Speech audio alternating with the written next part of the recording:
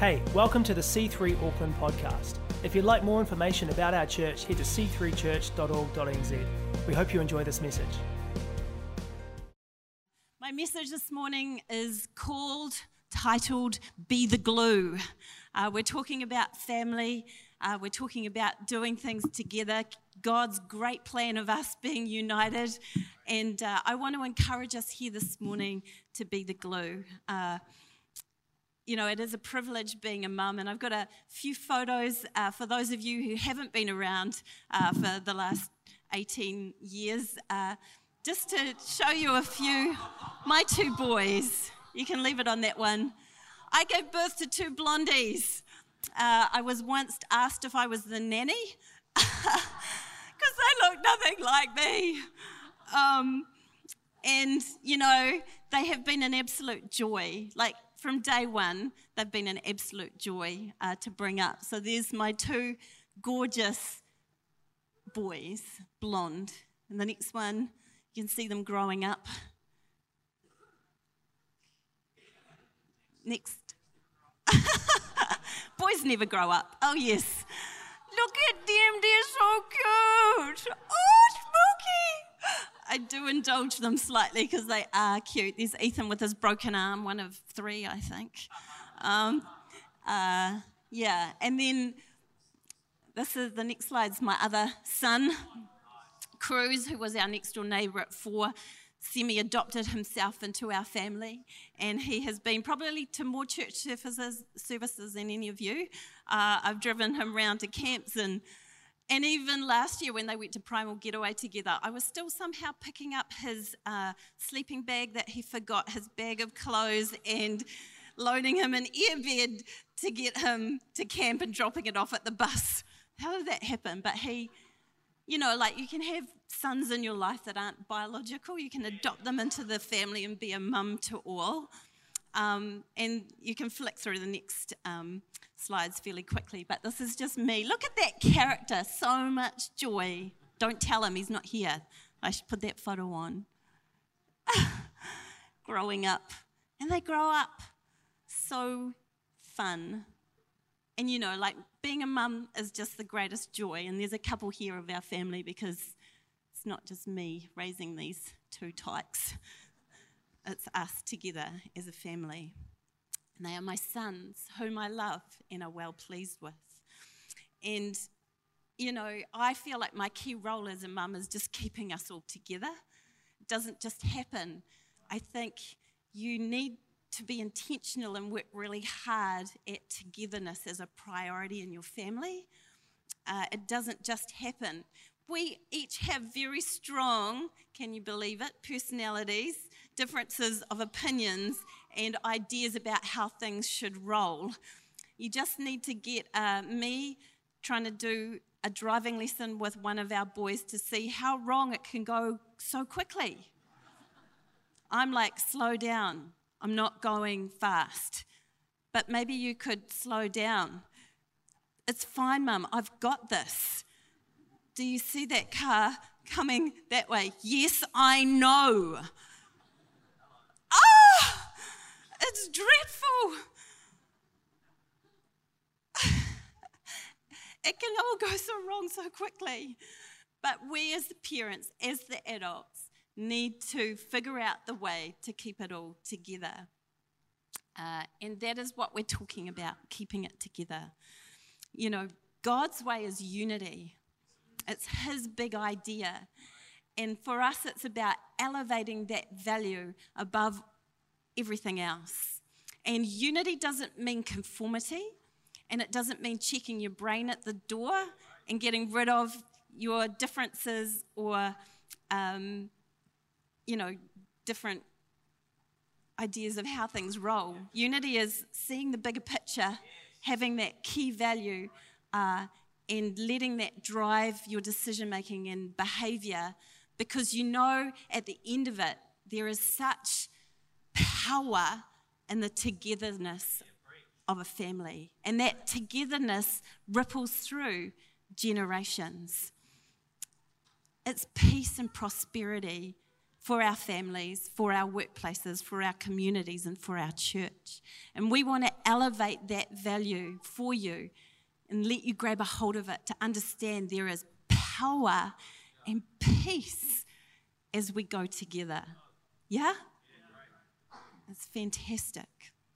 And who doesn't want unity and peace in their families? Who doesn't want it? And I want to encourage you today, no matter where you find yourself at with different relationships, may they be strained, may they be tight, may they be whatever shape they're in, there is always a way forward and there is always a way together. And I want to look at some keys to agreement of being the glue. And I'm looking at a text in Joshua 22. And the context of this story in the Old Testament is a testament to the power of unity. As all the tribes of Israel have joined together and they've crossed the Jordan into the promised land. Joshua 22. Good. It's coming. I'm just, so bossy. See, this is how amazing how we stay together. Together, they conquered. No comments from the front row, please. We'll talk about it later. Okay. They defeated mighty opposition. They took hold of the promised land. They accomplished all that was set before them. And then this comes to this place, and you're reading through Joshua 21, and it's all, daisies and flowers and a pretty road forward. They're all together, and Moses is blessing them and telling them how great they are and what an amazing bunch of people they are. And there's 2.5 tribes that prior to them crossing into the promised land had been given territory to the east of the Jordan. And it was time for them, they'd fulfilled their commission to help the rest of Israel get into the promised land, and it was time for them to go home. And we pick it up in verse 1. Then Joshua summoned the Reubenites, the Gadites, and the half tribe of Manasseh, and said to them, "You have done all that Moses, the servant of the Lord, commanded, and you have obeyed me in everything I commanded. For a long time now, to this very day, you have not deserted your fellow Israelites, but have carried out the mission the Lord your God gave you. Now that the Lord your God has given them rest, as he promised, return to your homes in the land that Moses, the servant of the Lord, gave you on the other side of the Jordan." It's beautiful, right? Brothers in arms, faithful, bonded in battle, together for life, right? It's insta-perfect. It's photo-perfect. It's all happening. They are the blessed ones. They are the faithful ones. They are together ones. They are the you are amazing ones. And then what happens? Verse 10. When they came to, this is the guys going home, when they came to Gilead near the Jordan in the land of Canaan, the Reubenites, the Gadites, and the half-tribe of Manasseh built an imposing altar there by the Jordan. And when the Israelites heard that they had built the altar on the border of Canaan near the Jordan on the Israelite side, the whole assembly of Israel gathered at Shiloh to go to war against them. I know, you're reading through and it's all like, and they're going home, and then within not very far, the rest of them are wanting to go to war with these mighty brothers in arms that have helped them, get to their cities and towns and set up everything and fought all the enemies together, and then suddenly it all goes wrong. And within a sentence, they go from together and united to making war, planning to go to war with each other. Hello, does that sound familiar? Anyone relate to that? It's all going good, and then something happens, someone says something gets done, and then bow, it all goes to custard. Am I talking to perfect people here? I'm reading this and I'm like rereading it because I'm like, what?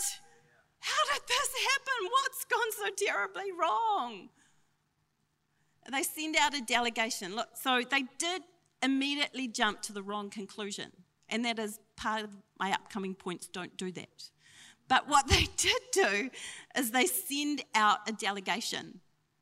10 of the tribal chiefs, the priests, and they go out to meet these guys. And they come with an accusation.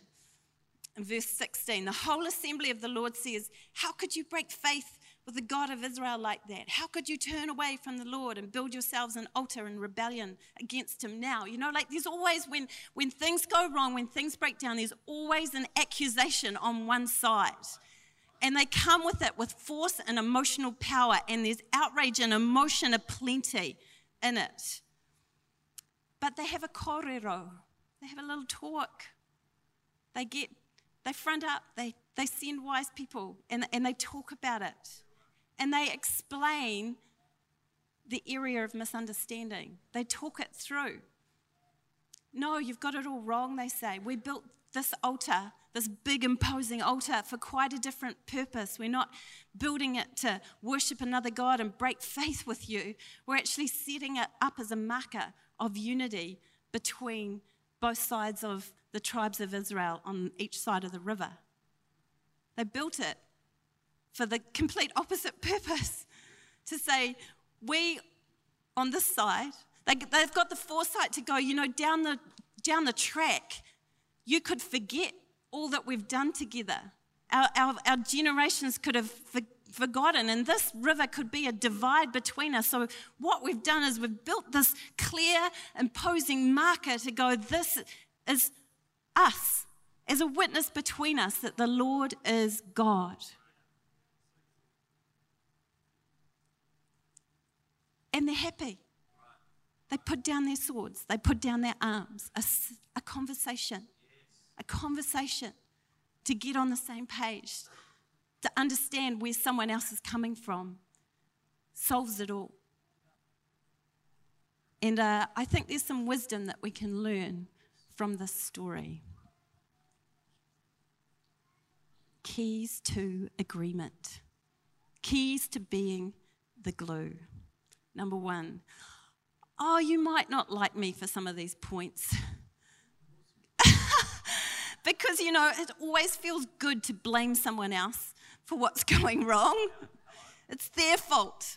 It's their fault. No, it's their fault. We had an incident in our kitchen where somehow I managed to slice open my son's hand. The first thing, bad mother, that I did was I said, why were you flapping your arms in the air? It's your fault that you've cut your hand open. And then Ethan goes, no, it's Dylan's fault because he took the lid off the rice steamer and therefore there was steam and therefore that's why I was raising my thing. And then Dylan goes, it's not my fault, it's your fault because you were flapping your arms around. And then Ethan's like, actually, it's Mum's fault because she's got the knife in her hand. We love to pass the buck, right? But what I'm suggesting to us, mature people, is that we need to take some responsibility and some ownership of being the glue when things go to custard.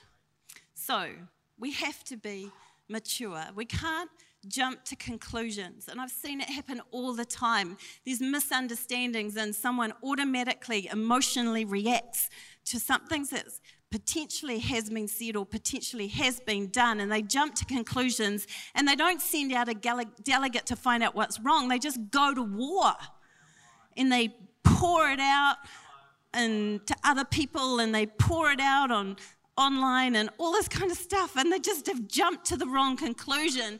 And once you've gone there, it's impossible to come back. We can't jump to conclusions. And our conclusions are always based on some of our fears of what could happen or what might happen. And I've seen it happen where just people they had a bad experience here, and so they translate it to here, even though what's happening here is nothing like what happened back there. And then it's, you know, you've got to quiet your fears. If you're going to be mature, if you're going to figure out how to stay together, you've got to quiet your fears. You've got to not jump to those conclusions. And you have to show up and talk. You have to. If something's going wrong or going wrong, you need to have the maturity and the courage to go and talk to someone. even though it can be intimidating and a little bit awkward, or what you're playing through your mind that could happen is going to be awkward or confronting or hard, what actually happens when you turn up can be quite surprising. And you can work it out. And you can find out the facts, not secondhand or third-hand or offended on someone else's behalf, but you can actually sit down with the person involved and go, hey, this has happened. Why did you do that? Shock, horror. And then we can listen. Ooh, that's another big one here for us, just to listen to what someone else is saying. Listen. Look, maturity waits. Maturity takes a breath. Maturity talks it through. And maturity listens. It says in verse 30, when the heads of the clans of Israelites heard what they had to say, they were pleased. You know, to keep on the same page, we need to grow up. I think that's one of the biggest challenges I've had as a mum, is actually growing up and becoming the bigger person and not jumping into the sand pit in the kids' fight and scrapping it out with them. We need to get a level of maturity to keep us all together. 1 Corinthians 13:11 says, when I was a child, I talked like a child, I thought like a child, I reasoned like a child. But when I became a man, I put the ways of childhood behind me. Ephesians 4:11-13. So Christ himself gave the apostles, the prophets, the evangelists, the pastors and the teachers to equip his people for works of service, so that the body of Christ may be built up until we all reach unity in the faith and in the knowledge of the Son of God and become mature, attaining to the whole measure of the fullness of Christ. We need to put on maturity. We need to put on our big girl and boy pants. We need to develop this in our life to be the glue in our families, in our workplaces, in our communities, and in this church. Let's get mature. Number 2. Oh, I know another hard one to throw at you. Humility. Crikey. This is tough because humility, even though it's this beautiful quality that glues us all together and secures peace, it goes completely against our human nature, I think, half the time. But we're encouraged to become more like Christ, and Christ modeled humility. Philippians 2:3-4 says, do nothing out of self-ambition or vain conceit, but rather, in humility, value others above yourselves, not looking to your own interests, but each of you to the interests of others. It's a big call, right? But this is the journey of sanctification of the people of God. This is God's way of making family work. It's when we can lay down our own interests and our own agendas and can truly and genuinely look after the interests of others. To find agreement, you have to be ready to be wrong. Oh, did she say that? I'm never wrong. You have to lay down your rightness sometimes. And even if you are right, for the sake of peace, you may just have to lay that down too. Look, pride doesn't move. Pride won't reconcile. Pride won't admit wrong. Pride takes offense and throws it back in others' face. Pride divides. You will never get on the same page as people, and you will find yourself in strife, in brokenness, in division if you can't put your pride down. You know, there's this TV show called Lost and Found, and there was this crazy situation. He puts long-lost family members back together, and there was this crazy one. I love it. I always cry through it. It's like, oh.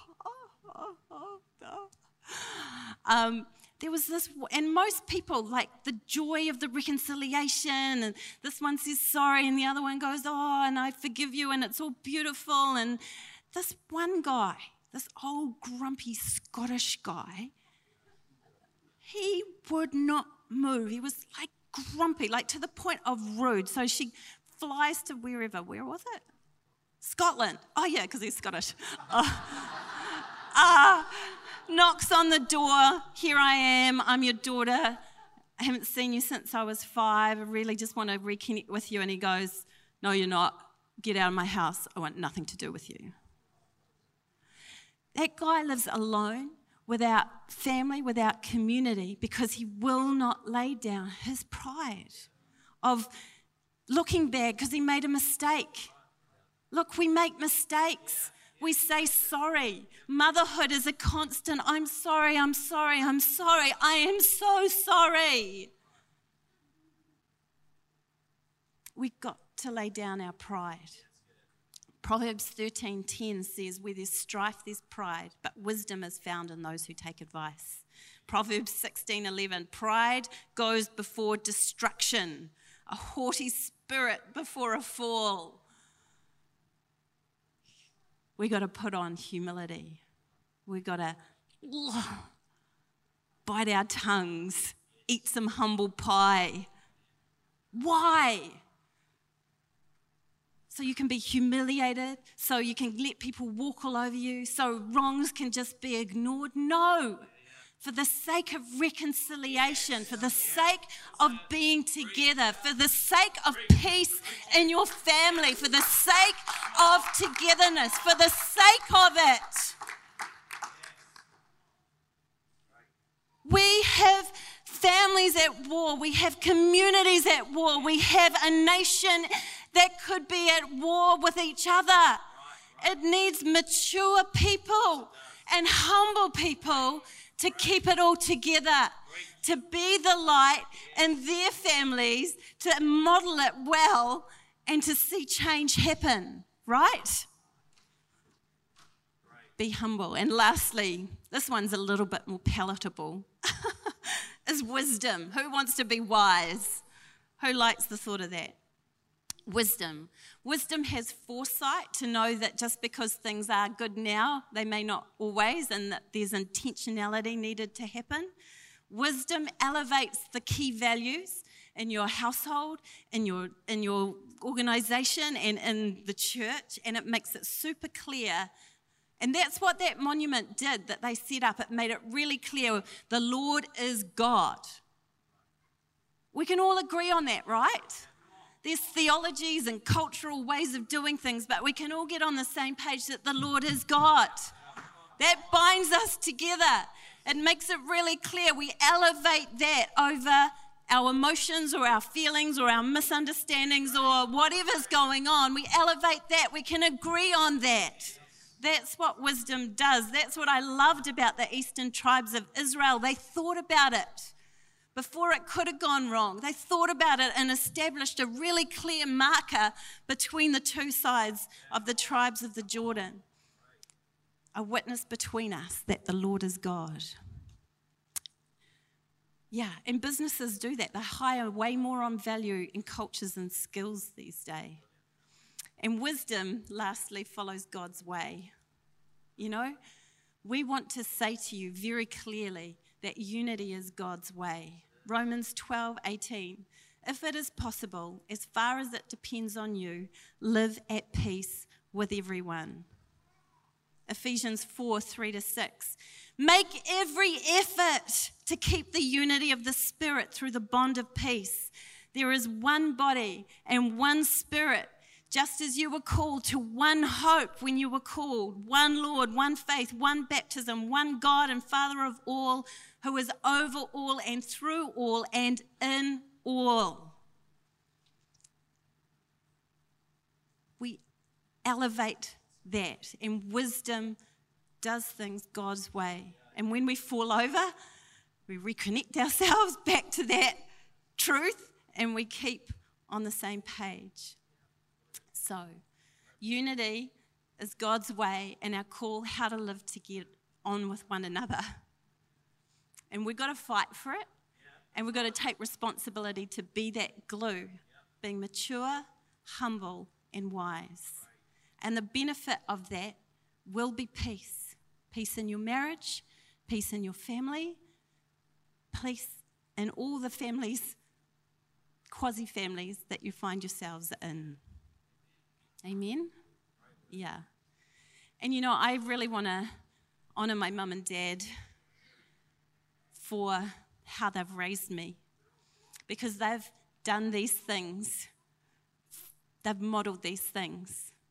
They've put relationship and our family togetherness above everything, really. They've made a real effort to keep us together, even though my brother lives on the other side of the world and has done for 20 years.